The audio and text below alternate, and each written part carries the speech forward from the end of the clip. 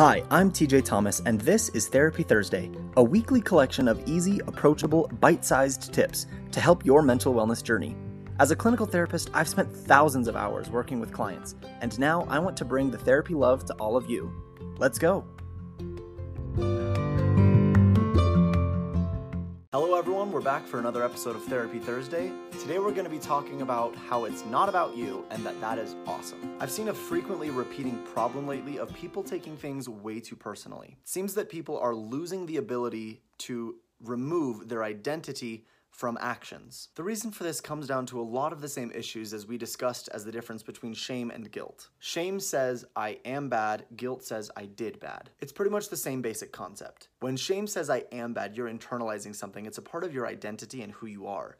Whereas with guilt, I did something bad, it's saying it's external to you. It's something that you did, it's an action, but it doesn't mean anything about you as your entire person. So let's start with how this affects people when they're being accused of something and they take it really personally and internalize it. This is something that I've been seeing going around the internet a lot recently, and it really needs to stop. I see this most often in black and white kind of thinking around very sensitive political issues. Let's take one that's been on a lot of people's mind recently.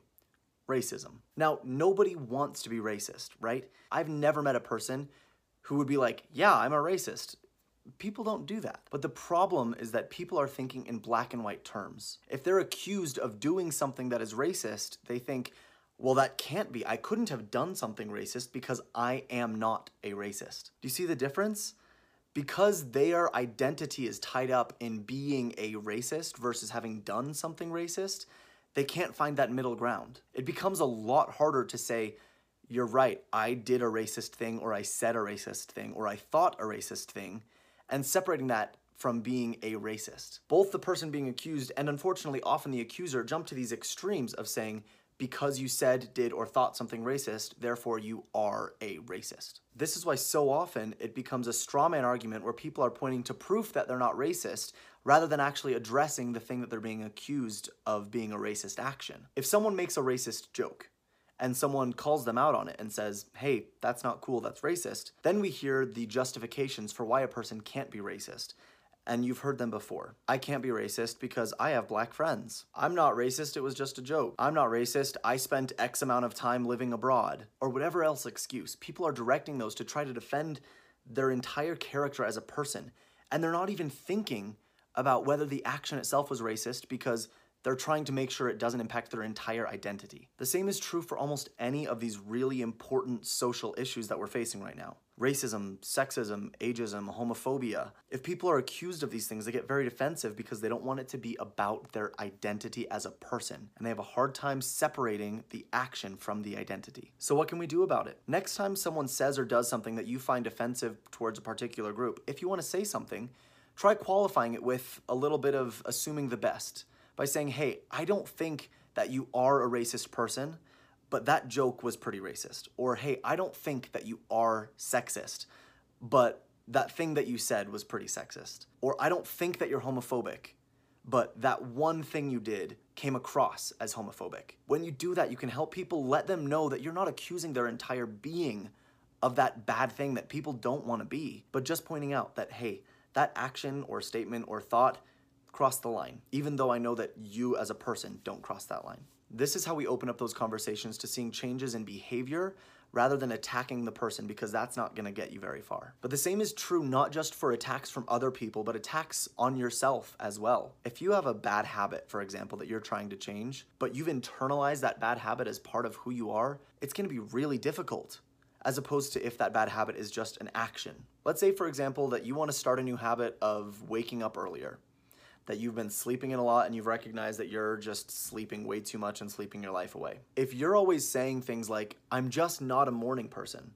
if that is part of your identity, that you're not a morning person, then trying to become a morning person is going to be a whole lot harder. Because not only are you trying to change your sleeping habits, but you're trying to change a part of your identity. Now that might sound like a little example, but its implications reach for almost everything that you might be thinking about yourself. Instead of thinking, I'm a morning person, you can say, I'm a person who has trouble waking up in the morning.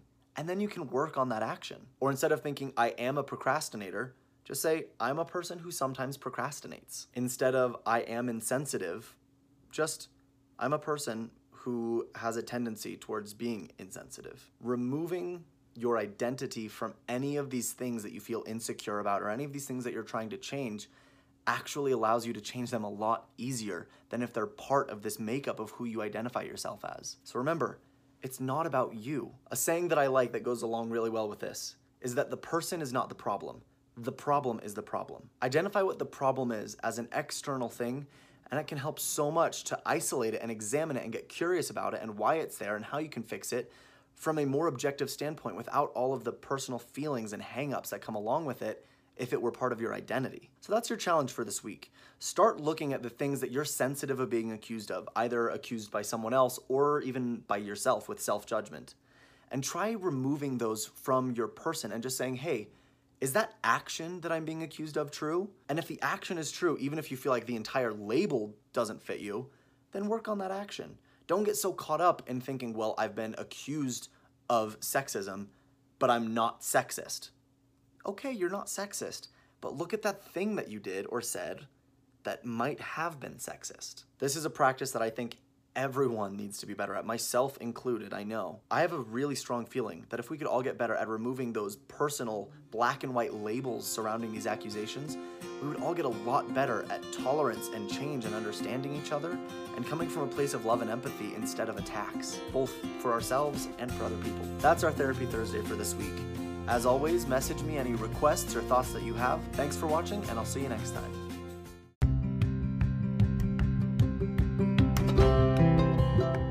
Thanks so much again for listening. If you enjoyed this or other episodes of Therapy Thursday, please consider rating and leaving a review wherever you're listening to your podcast. It really, really helps us to be able to get this in front of more people. Of course, remember that this is a podcast, not therapy, and it should not replace any treatment by a licensed mental health care professional. And I invite you to follow me along on my Instagram @TJ Counseling for more mental health tips.